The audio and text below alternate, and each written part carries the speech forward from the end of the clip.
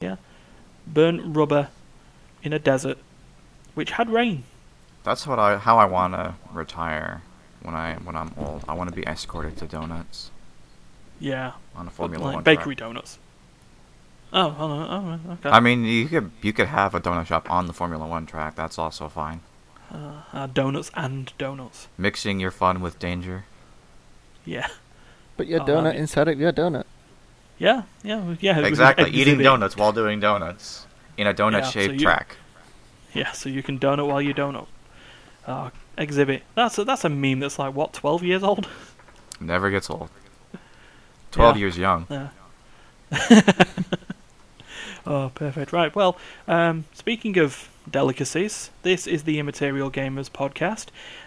My name is Ryan, otherwise known as Not Him Again, and this is, episode 17. You're keeping track better than I am at this point. Yeah, yes. It's just easy enough to count when you've got the list of project files in front of you. It's cheating, but I've learnt to do it. Just like a game genie. It's always good to have the cheats to hand.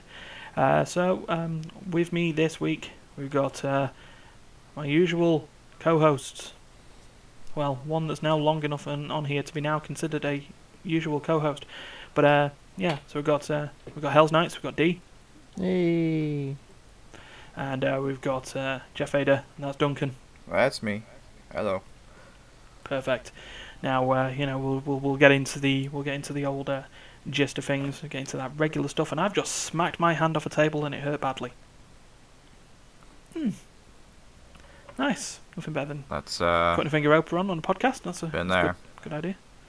Yeah. Anyway, right. So we'll start with the usual. Of the we play some games. Some of us play a game, but we'll get to playing or choosing one game that we played this week. We'll try and keep into that format. It seems to be working better. And let's go with D. You've not been here for a few weeks, so Well, the game I've been mostly playing on my own this week is Sword Art Online Hollow Fragment. yes. So yeah. And I'll probably start referring to as just SAO. Yeah, it's probably a lot easier to say. So, I mean, even if you put it into just a full abbreviation on that point. What is that? SAORHF, because it's Hollow Fragment, I think it is, or something like that, isn't it? Sorf. But yeah, surfing through the air like an igalelele. Well, basically, Sword Art Online, it follows the anime. Well, sort of. It's an RPG, grinding RPG thing where you're meant to be playing as Kirito, the main character, and you're trying to get to floor 100 of being stuck inside the game and not being able to log out. So slightly different from the anime, in which point they normally got to floor 75, and then the game shut down. Yeah, basically in this one, Heathcliff dies and they don't escape. Heathcliff basically lied. Okay. So you're playing as if, and you can't go back down to floor 75 or below. So you've got to try and grind up the floors, but you've got to level you and your companions. I'm guessing it'll still follow the anime on that, where if you die, you die. So they need to get like an assault team going, and like you say, if they die, their brain gets fried. Yeah, basically. And for some reason, Letha and Silica ends up in the game. So Letha was the one from the second RPG. Helfhelm Online. It's his sister, and Sinon is the sniper from Gun Gale. Huh. So, They get dragged into the world randomly. Well, you find out found out just now, Letha put a nerve gear on and entered the game to come and help. But they haven't figured out why Sinon's in there. Because in the cutscene, Sinon just falls through the world, through the cardinal system. Nice. Okay, just goodbye. And basically you gotta just try and clear the floors. At the same time, do the DLC bit of Hollow Fragment. Right. Yeah. So which is you've got to split between the Hollow area, right? The Hollow Arena.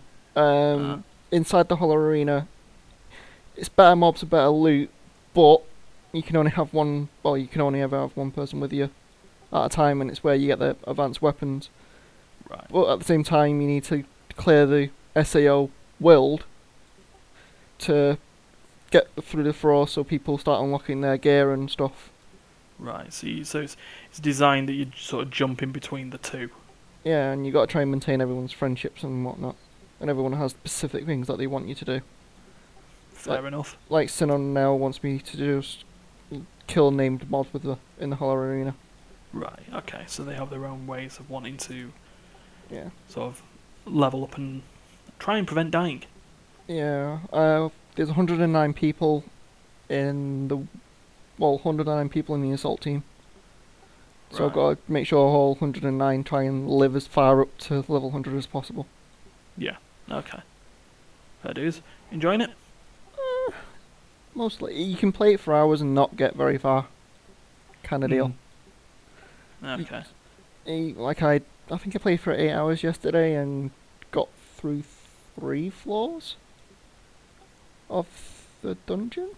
Because you got to do like quest chains and whatnot to unlock the boss room. You got to find the boss room, then you got to do a quest to find information on the boss, and then you got to choose who you're going to bring with you.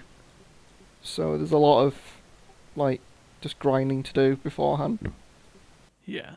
I mean, a lot of the questions, just for the benefit of the podcast, a lot of the questions asking, do you sort of more questions to try and remember playing the game? Because I've had this on the PS4 a little while back. It's ended up on it's ended up on Steam and the Humble stores and stuff like that. A lot of their games have. It's been a long time since I played last. So I was just wanting to make sure that what I remembered of it was still right. But yeah, it's basically interesting. If you like the anime, it kind of creates an alternative timeline for you, effectively. Yeah. See, I've never watched the anime, but I will say one thing about what I know about the premise of the show is that I have like a phobia of like being trapped, like not like in a physical sense, like I'm not claustrophobic, but like I have a horrible phobia of like being trapped in a metaphysical sense, like I'm in an inescapable situation. Just the premise of Sword Art Online like makes me like cringe. It's like it's really scary, the idea of being stuck inside a video game that I willingly entered. That's the scary part, you know. Yeah. Yeah, but they didn't realise until they entered that they're going to be stuck in there for 2 years. Well, at this point, the storyline is he's been stuck in there for 2 years. At this point, and he's level 100. Well, he starts off like level 98.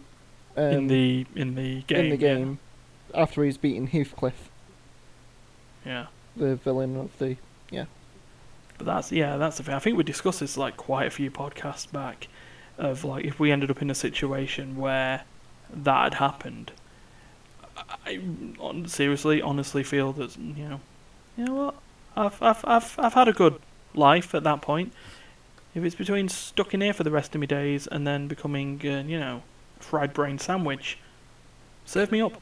Well, actually, I liked the thesis that they used for the 4th season of SAO. Well, the anime version.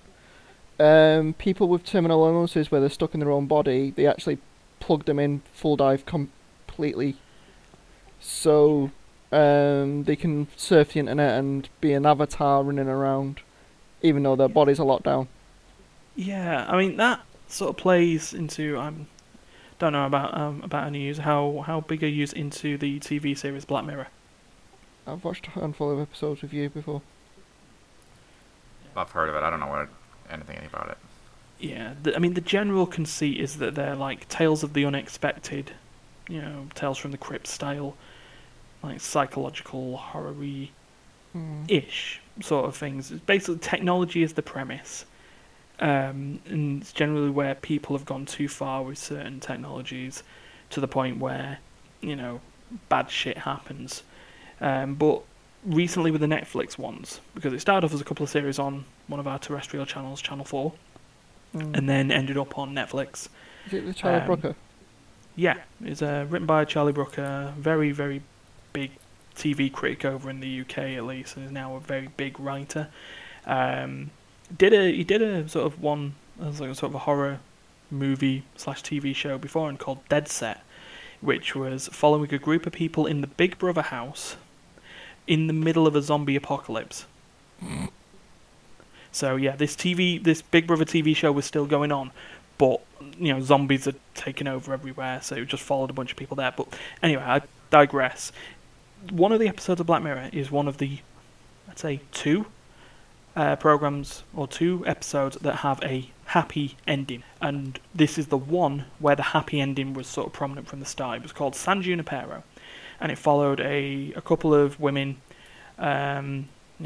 traipsing around in the 80s and 90s, trying to find each other, trying to fall in love, and one's chasing the other.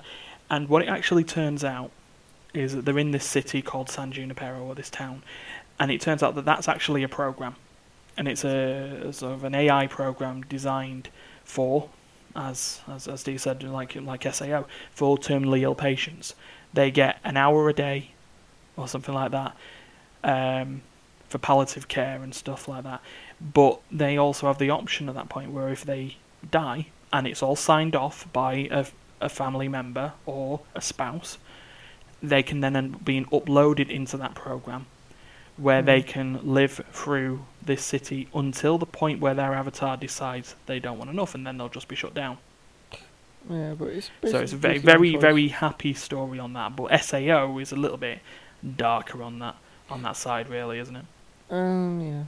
Oh well, in the SAO one, the terminally ill patients, when they die, their consciousness didn't get uploaded.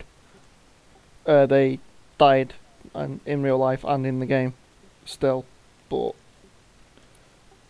like the only person that's meant to be still alive in the game that doesn't have a physical body is the creator. Well, Heathcliff. He uploaded his consciousness to the net, so he can be eternal. Yeah, that's fine. Duncan, what have you played? So, I recently got back into a game that I had already been playing previously. I just rekindled my interest in it. It's a game called Slay the Spire, that's it. I always say Storm the Tower, it's Slay the Spire. So Slay the Spire is it's sort of a roguelike card building game. So essentially it's like a deck building game that is sort of like a Dominion style game where you start off with like a shit deck and then you slowly add better cards to it. And so each floor that you go through on your run, you have some encounter. It's usually whether it's like an enemy encounter or sometimes you'll have like an elite enemy or there'll be chests, shops, whatever. Various different encounters at each floor. Anytime you fight a minion of any kind, you get a chance to add a card to your deck. At shops, you can buy cards or buy potions, which let you use single use effects. Right. Or you can pay to have cards removed from your deck. In case you want a more consistent strategy. Yeah, because this is going to play like any other deck builder, really, isn't it? Where if you want to sort of narrow down your scope of what you actually want in your deck, I'm going to guess. Yeah. It's not like a commander deck where it's just frick tons of cards. Yeah. And you can also pick up relics, which give you like permanent, little buffs that persist throughout your run. With some exceptions, some have a finite number of uses. Okay. There are 3 classes that you can play as. One is unlockable. The first one is called the Ironclad. He's basically like a warrior type character. His main gimmick is centered around just sort of brute force, dealing, a lot of damage all at once, or like burst damage through various combos. He starts off with a relic that lets him heal after every battle. One of the big things about the game is that health persists throughout the run. So after each duel, after each minion encounter, you still have the same amount of health as you had from the previous, unless you've done some kind of healing. So it's very important. Like Hunter Fate. Yeah, so it's very important that you keep your health high by defending and preserving your hit points as much as possible. There are a total of 3, like, I'm not sure what to call it, because every stage is a floor, but I guess they have, like, 3, like, layers. Tiers. Yeah, like 3 tiers, and at the end of each tier, there's like a big boss that you have to fight. And if you defeat the boss, your health replenishes. It's the only way in the game, other than through random special encounters, that you can fully heal. Right. Okay. So that sort of gives you the concern that you would need to keep moving. Then I would probably say, because otherwise, like you say, you're just gonna. You can't just farm and farm and farm and farm and farm. Yeah, well, I mean, it's a linear path. Like, you can only go... Like, you can only have so many fights in one floor. Like, there's like 20 or odd battle encounters you can do per floor. And you move along sort of a set... each time you get to a new tier, the, like, paths are, like, randomly generated, and you have like 4 different starting points, and like they can all have like different intertwining paths along the tier, and you can kind of plan on your route ahead of time. I think I've seen sort of the maps with Slay the Spire, because I think I've watched a stream of it being played. It's like, yeah, these weird like web like paths to get to like the top of each section. Yeah. Yeah. Yeah, you can also heal at campfires, but you can heal for like 30% of your max HP at campfires. You can also take that time to upgrade your cards and make them more powerful. So it's kind of like, weighing the pros and the cons. Is like, do I have enough health to make it to the next campfire? Should I take this time to upgrade, or do I really need to heal? Otherwise, I'll be in trouble in my next encounter. Yeah. Okay. Yeah. Cool. There's a lot of strategy involved. It's not an easy game. It can be very complicated. Yeah, it'll be like every other sort of right. roguelike, really, isn't it? It's just sort of... Yeah, I guess I kind of got sidetracked, and I only named one of the 3 characters. So yeah, the Ironclad has a lot of strength and defense-based stuff. He can deal a lot of damage in single hits, generally.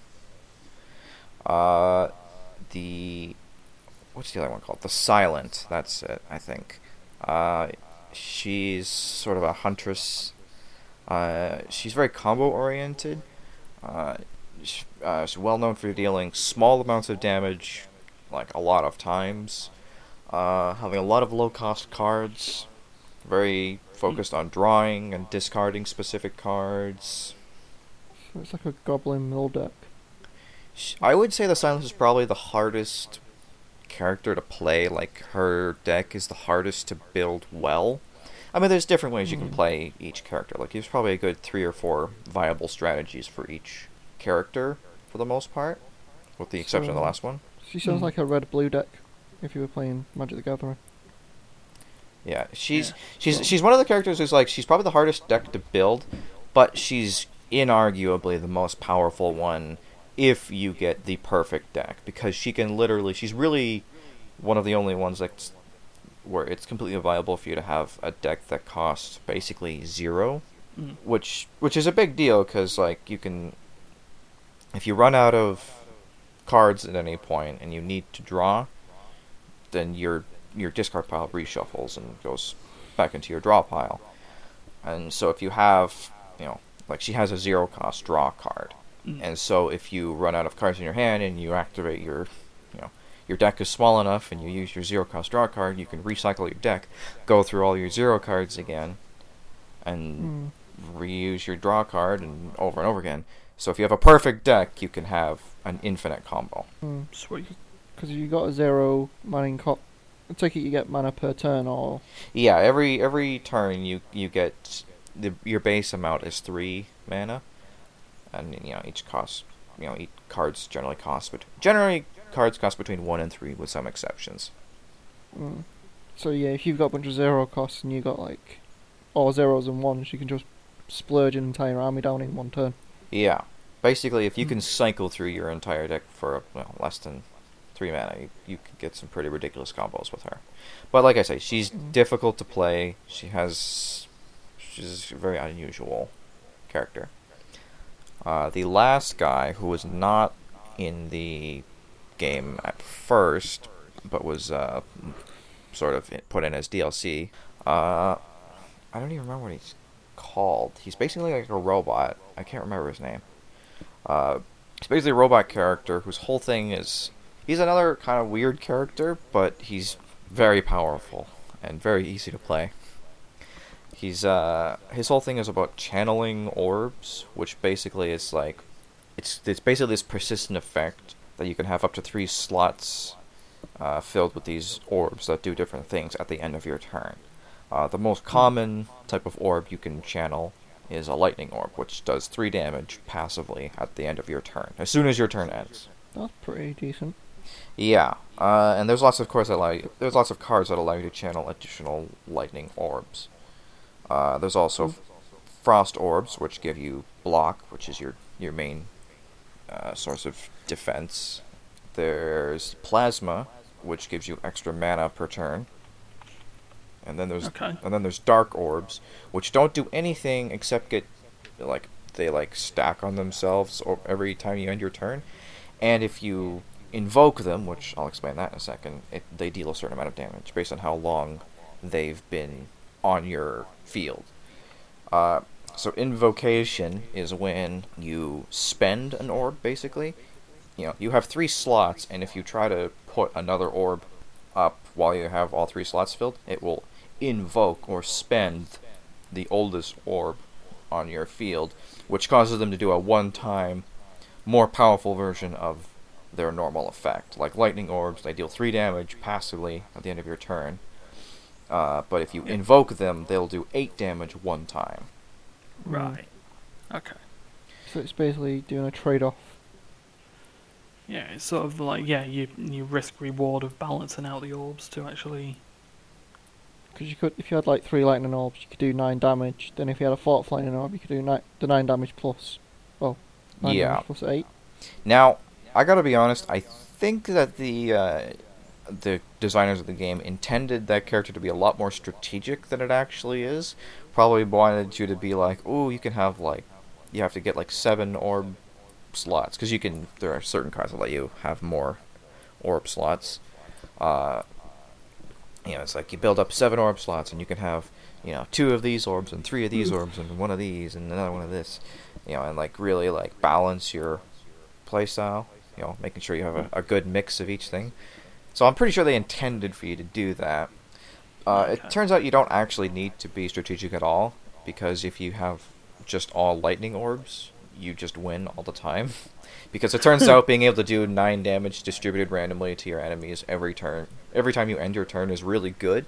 But not only is that really good, but being able to cycle through your lightning orbs and blast the enemies with 8 damage at a time while doing other effects, because most of the time you're doing something else other than just channeling orbs, is also really good.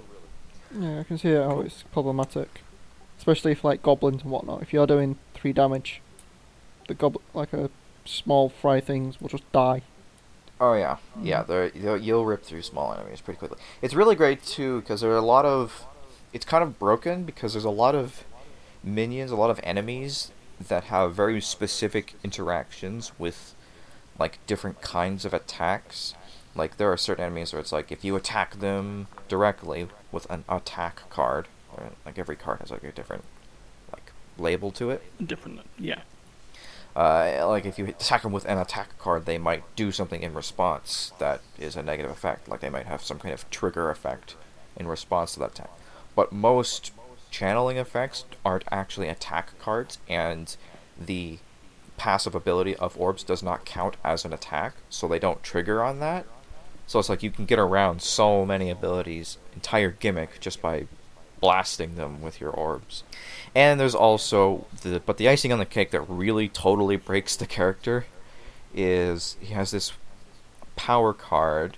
A power card is basically a card that you spend mana one time, and it's on you for the rest of that fight. That has a certain effect that persists for the rest of that combat.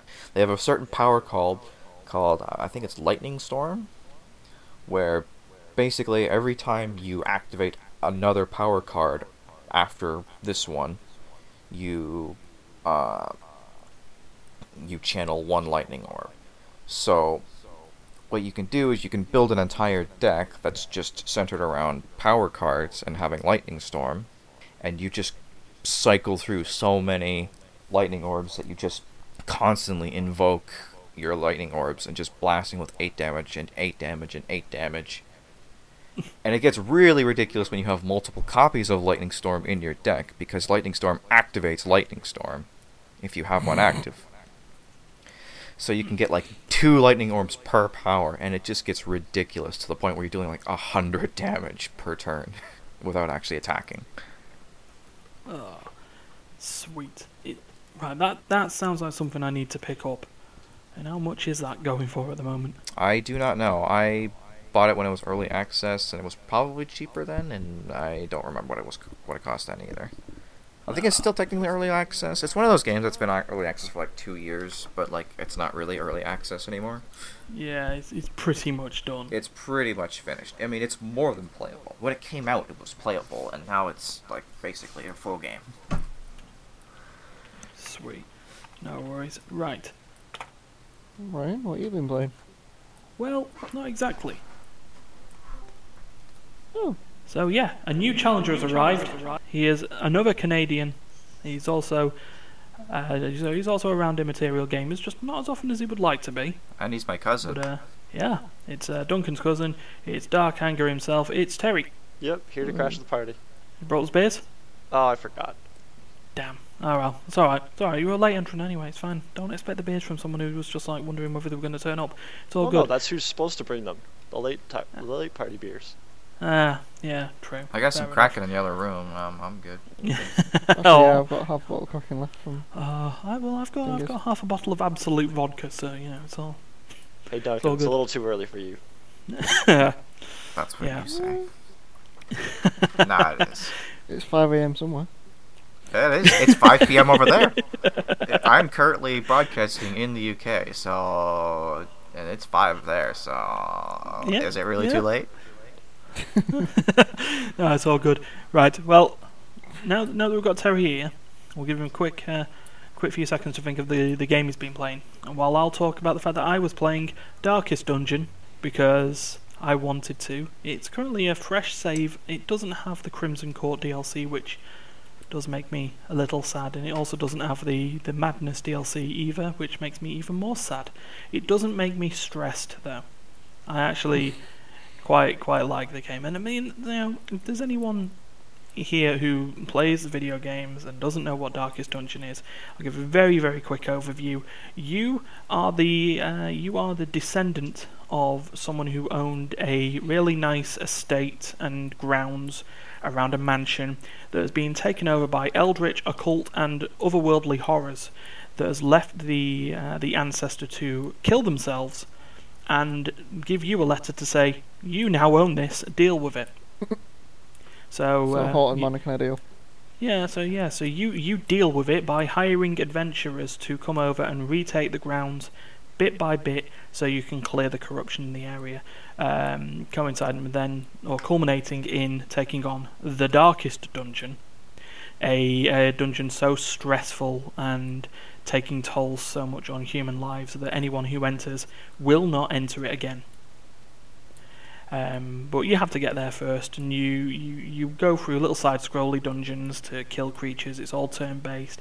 The mechanic that it has on it that it's known for is the stress mechanic, which once a character takes too much stress, either by being in the dungeon too long or being hit by stuff that freaks them out, will then end up going insane. And then if they get even further stressed, they'll just cark it and die. I hate it when I get so stressed that I die. Yeah, it's just great. It's like you can get some funny stories in it, and that's probably what I'll quickly talk about in it. So, 2 funny stories. One, Terry was involved with. We had fun with it last night, and the other involves the good old co-founder of Immaterial Gamers, Matt. I have a thing of naming my characters after people I know. It gives me the ability to try and actually, deal with the fact that I may lose characters. As I would normally say, don't do that in games like XCOM and stuff like that, where you know you're just going to lose a character and you're going to die. But in Darkest Dungeon, it does lead to funny interactions. The two main stories on there being that I've already suffered one loss on the campaign, and that was the character that I named after Matt for the first time. He got stressed in the dungeon and gained the trait of masochism, which means in that game they will hurt themselves to deal more damage. Same. So okay. Wow. I'm currently okay. poking myself with a knife right now. Whoa, jeez. But yeah, so he was there. He was a hound master, so he'd send his dog flying at enemies, and then he would miss. It was like a dog-shaped boomerang. You could hear the Doppler effect of the dog as it went. But yeah, he was an idiot though, or the Doggler effect. Yeah, the Woofler effect. But yeah, when you take lethal damage on the game, you can take over your hit points in damage, and you don't die then. But you'll hit a mechanic called Death's Door, which means any form of damage afterwards has the potential to kill you. And Matt's character was an idiot. He hit Death's Door, he was at 0 health, he got to his next turn, he was like, I know exactly what to do. Yeah, I know exactly what to do, I know how to deal the damage. Slits himself. Dies. Nice. Well, it does sound sort of like what Matt would do in real life. It's a bit odd. Yeah, and then Terry knows about the unfortunate incident last night, mainly because it's in our Discord. We've got a picture of it just for preservation's sake. But yeah, your characters can randomly gain diseases. Dee's character has currently got rabies, which means the character has less health but deals more damage. Terry contracted syphilis. Berserk. Syphilis? Yeah. I got vomited on. Yeah, he got vomited on by some weird pig man bear thing and contracted syphilis. Oh man, you didn't even contract syphilis in the fun way. I know, right? It's a very sad day. Yeah, he's been treated. Everything's all fine now. I've had rabies for like the longest time on that game. Is there treatment for syphilis? Doesn't syphilis just like kill you usually? Nah, well, the way it works in that you can put the characters in some. So it's it's a fantasy horror game, so you can put them in like a treatment room, cure it. I believe the Terry character's last words were, "Do you really have to use that many leeches?" And then came out syphilis free. But yeah, no, tactically some diseases in the game, like the traits that you also randomly generate, are beneficial. So like with Dee's character, 5% less health, but deals 10% more 15% more damage. I'll take it. It's a decent trade-off. You keep the rabies. Character doesn't die from the disease; they just gain the traits of it. So yeah, but yeah. So I had fun there, and if it wasn't for the fact that I was playing Resonance of Fate, I'd probably end up doing a Darkest Dungeon campaign video series. It might even just be in the pipeline for future. Isn't rabies technically lethal to humans? Yeah. I think generally, again, yes. I think generally, rabies is one of those things where it's like if you get it like right away, you can deal with it. But it's like if you're like a little bit too late, it'll just like completely ruin your life. Yeah. But then again, so syphilis. So yeah, but it works. It keeps it going. But that was the main game I decided to play this week. So I know Terry's been playing a game this week. Is it something you want to talk about?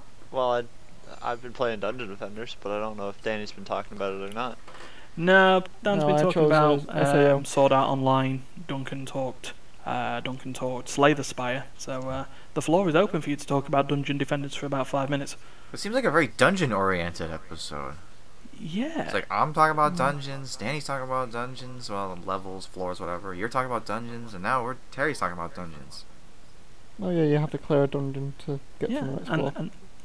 And the defending thereof. Well, yeah.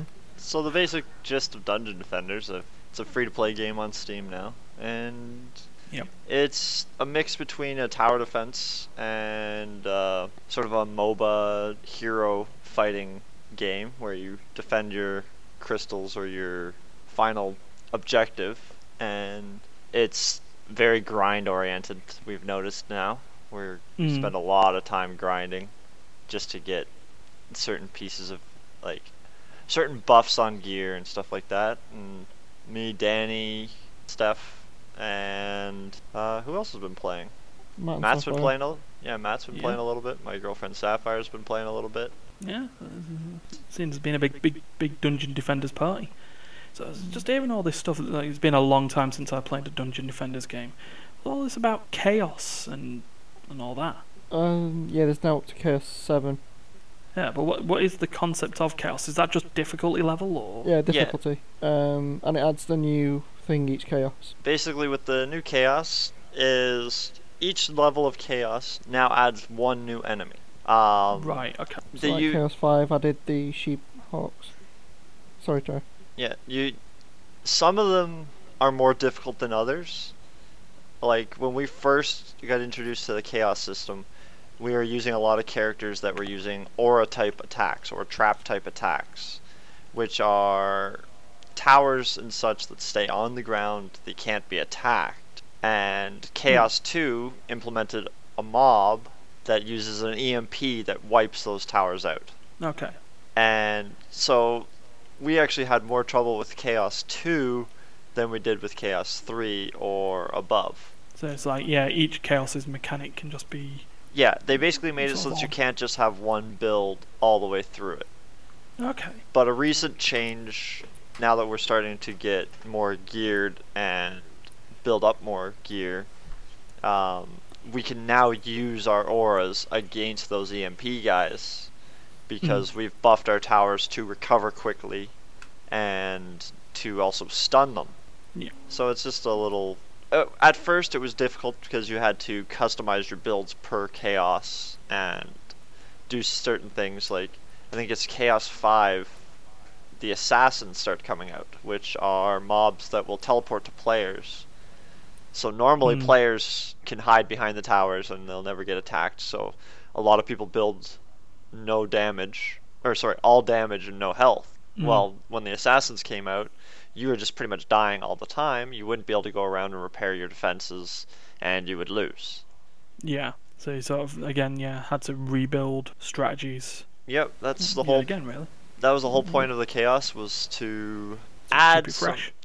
Add some customization and basically make it so that you can't just have one, like, everybody just builds the same build and you go through all the floors. They basically made it so that all the characters were useful in their own ways. And yeah, so far a lot of us have been having a lot of fun in it. Well, along with that is the onslaught ones, where it gets difficulter, but each lane has its own buff for the mobs. Yeah, what Danny's trying to say is there's also an onslaught, which is a floor-based system, where the first, say, 28 floors is based off your gear, give or take. You can clear a floor to go above your gear level, but as your gear level increases, you will also be able to start at a higher floor, up to level 28. Beyond that, they mix a lot more of all of the chaos mobs into it, so you'll get EMPs, you'll get assassins, you'll get all the different types of mobs that are in the floors. And not only that, but they've added one extra difficulty, as each of the lanes has their own buff. Some of them will take reduced magic damage, some of them will take reduced physical damage. Some of them can only take damage while they're stunned or slowed, or... So they really make you have to design each lane it's like specifically. That phase lane's annoying, where they ignore walls. So phase lane ignore walls. Vampiric, as they hit the wall, they heal themselves. The phase lane, basically, they don't ignore walls. They can walk right through it. They're ghosts. If you watch The Flash, he can phase through things. Basically, they're ghosts. They move slower, so you can kill them a little bit easier, but they will not stop at a wall. So you basically don't build a wall in that lane, you build extra damage and keep an eye on that lane. But there's also things like Vampiric or Wall Leech, and those lanes are pretty difficult as well, because some mobs do so much damage that they actually will out-heal the damage that's being dealt to them if they can hit something. Oh, Jesus. Because that happened on that other map with Steph. Steph was hitting it for 2 mil damage, but it would heal 2 mil health. We had all 3 of us attacking it, and it was almost out-healing all of us. Put together. Jeez. Well, Dungeon Defenders truly is the Dark Souls of tower defense. Yeah, it can be pretty mean. But it may be dark, but it's not the darkest dungeon. That's a different game. No. Yeah. Wait until I start doing the old classic or the player challenging mode of Darkest Dungeon, which is to run an entire campaign with no torches. It has a concept on it where it's harder to play the less light there is in each dungeon. The characters get more stressed, they get easily surprised and stuff like that. But well, that's just it. Well, I was thinking of Amnesia there, where you need torches to stay sane. Yeah. Because if you don't have a torches in Amnesia, you go insane, and the walls start pulsating blood and all sorts. Wonderful. I'm pretty sure there's someone who's played Amnesia without player light. They only use the in-game light. Oh, someone. Ooh. That'd be hard. No, don't like it. Don't like the 4. Don't. Don't even like Amnesia. I've got both Amnesia games in my Steam library. I haven't even installed either of them. I don't do It's horror games. No, it is not happening. Don't ask why I've got them. They're just there. Right. So we are 50 minutes of recording, or a little less if you're Terry. Substantially less if you're Terry. Yeah. A lot less. Yeah. So we've got 3 pieces of news. We've got about 10 minutes left, give or take. So I've got a dice. I'm just going to roll for the news that we've got. You can see the 3 stories, and I can see the ones that we're going to discuss. Okay, so that was basically 1 and 2. It was a 6-sided dice, and each 2 numbers were going to be one of the stories. I rolled a 4, which for the sake of this would mean it's story number 2. Let's talk Pokemon. Let's go. Oh boy, Pokemon. Yeah. Pikachu or Eevee? Both on this case, Oh. because it's a thing. But if I was to choose Eevee. No, Is Pikachu. I would go Eevee. Pikachu as well. It's Even though always he's like a way worse Pokemon against the first gym, but I mean it's like a Yeah, Pikachu, well, man. Pikachu's annoying. Pika. Canadians unite. It's like shush. Yeah, boy. It's like nah. Yeah, no, Eevee. It is insultingly cute. So is Pikachu. So is Pikachu. So, yeah. Yeah, but the Eevee's call, the oi, it's nicer. Yeah, but a That's- Pikachu that has to be able to evolve into 3 different types just isn't fair. Yeah, I understand where Actually, you're how going. many Eevees are So there? Actually, Raichu's now just there's, a better Jolteon anyway. Yeah, well, considering Let's Go Eevee is the remake, effectively a remake of Yellow, it would just be its 3 forms: Flareon, Vaporeon, Jolteon. But anyway, this is more about the fact that Let's Go Pikachu and Let's Go Eevee have broken a record in regards to Switch sales in the UK at least, where they've managed to, in 1 week, sold 3 million copies. In was that just the UK? And that's just the UK. Fuck. Oh man. no, sorry, that was British. Where it topped the sales of all of the titles last week. But sorry, globally it's 3 mil. Oh, okay. Which I was is gonna still- say, it's like Jesus Christ, 3 million. It's just the UK. That's Well, like that's 5% of the UK. that's like a world record. Yeah, but still, it's broken. It is the best first week sales for a Switch game since it's come out, and that's when you even take into account of the Mario games, Breath of the Wild when that first came out. So yeah, Pokemon. It seems that people like Pokemon, and people like Pokemon being made a bit different Hey, because of the whole 20 years, man. 20 years, and they're still breaking records. yeah. Especially with the way that they've managed to get this sort of mix between your normal mainline Pokemon games and Pokemon Go. Yeah, so I've seen a 'Cause- little bit of gameplay. It seems like essentially it's like wild encounters are treated more like Pokemon Go, whereas trainer Yeah. combat is more like traditional Pokemon. And you know what? It works. And I've then you got I've watched quite a few streams, and you and got the Build-A-Bears plushies. Can I slip No, something in there? Mm-hmm. And not in the wrong way? Go for it. I just wanted to ask how many people still play random Pokemon games here and there? Because I know I've still got an emulator on my phone. I believe in my Nintendo DS I have a copy of Pokemon Moon. in there, which is like the newest mainline game. I've never tried that one yet. That's the one where they got the weird Alolan variants, like Hawaiian variants of Pokemon, like a Vulpix, which is an ice type, and Dugtrio, which looks like the Alolan Dugtrio look like a 80s hair metal band.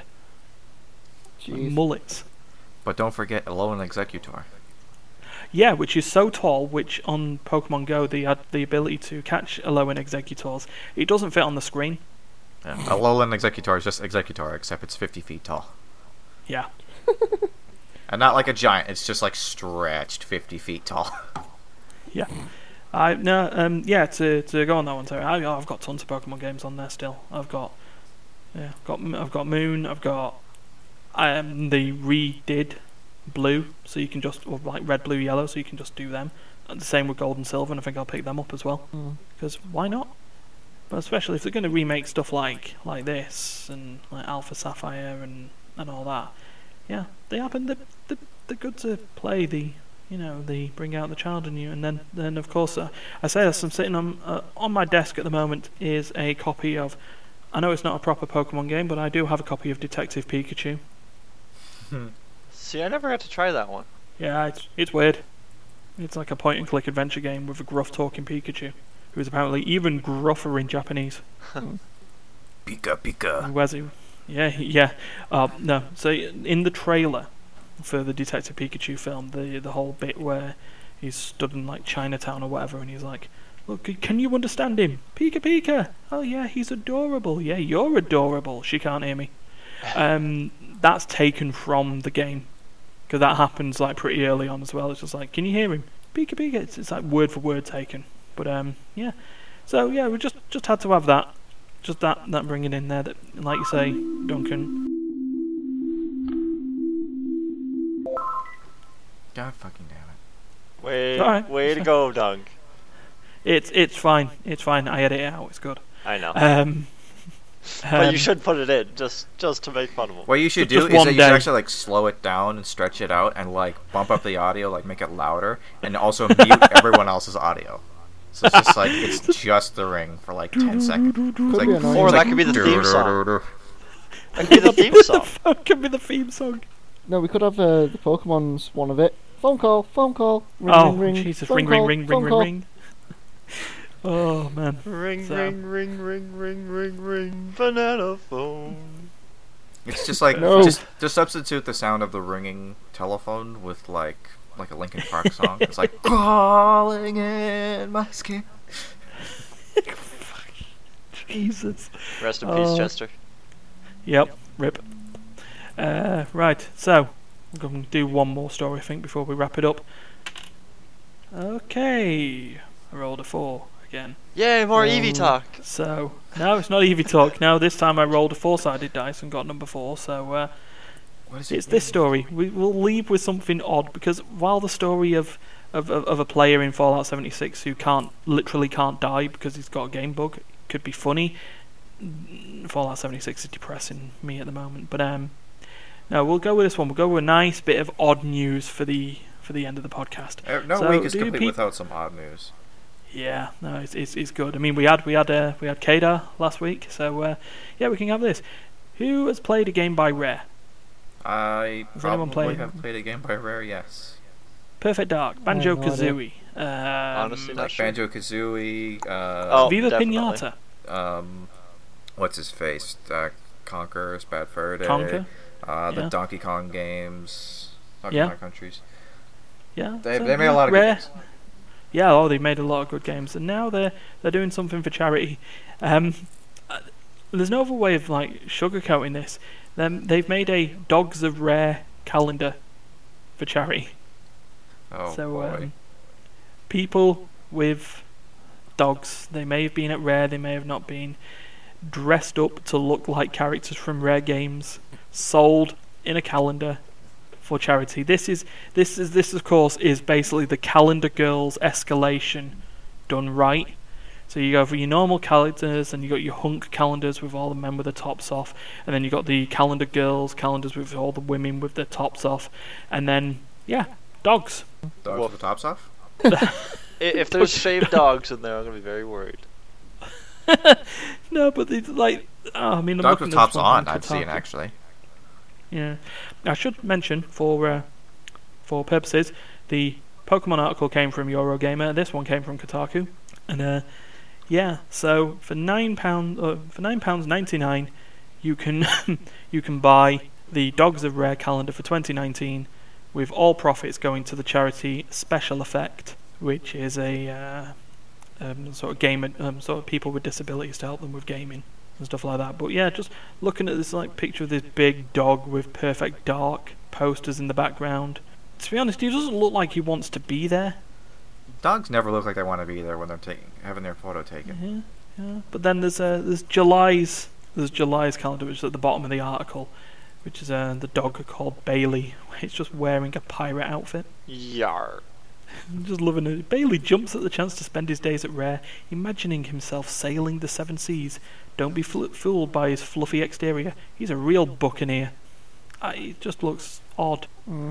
I mean, to be honest though, you could say that he looks depressed, but no, he actually looks quite proud, staring off into the distance, dreaming of sailing the seven seas. He's probably just dreaming about the next time he's going to have a meal.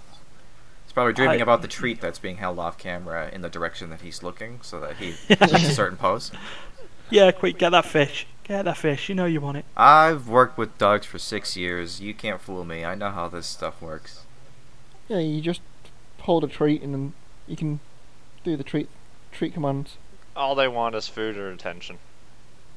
Yeah. Sometimes both. Oh, it's got both. Yeah. Preferably both. Oh, there was just something nice and odd to end the podcast with this week, I think. Because it just, for all the hype. Dungeons and Doggos. Dungeons and Doggos. Well, there's the name of an episode right there, isn't it? Yes. Dungeons Perfect. and Doggos. There you go, Duncan. I did it. There we go. To be fair, I have named like half of the episodes. Yeah, Duncan provides good titles for these episodes. It just works. It just works very well. Right, but we will call that a wrap for this week, I think. So I'd like to thank Duncan, Dee, Terry for Who's Terry? all providing. You're Terry. Oh yeah, sorry. Yeah, him. That's very odd. Not him again. So that was weird. And then do all the usual business. The likey, share, subscribe thing with the bell for YouTube. We are on iTunes. We're also iTunes. here. Nobody is aware of that yet, except for us, but we are on iTunes. Yeah. Wow. We're also on podcast.com. Oh, are we now? Where there's 6 downloads of the podcasts. 5 of those may have actually been done by me by mistake. Way to go, Chiz. Sorry. Artificially actually, no, inflating I'm our download statistics. Sorry, I'm wrong on that one. All 6 may have been accidentally done by me by mistake. Downloading us on multiple devices doesn't count, Chiz. It doesn't make our views and stuff better. No. It's true. But if it works, auto refresher for our YouTube page. Oh no, we're not doing that again. I've already been in trouble with Google once. So, That sounds like a story for next time. Yeah, but no. In that case, until next time, have a good week. Don't kill each other, please. Don't. Prefer to not see it on the news. And we'll see you next time. Duncan will be dead. Bye. Bye. Bye.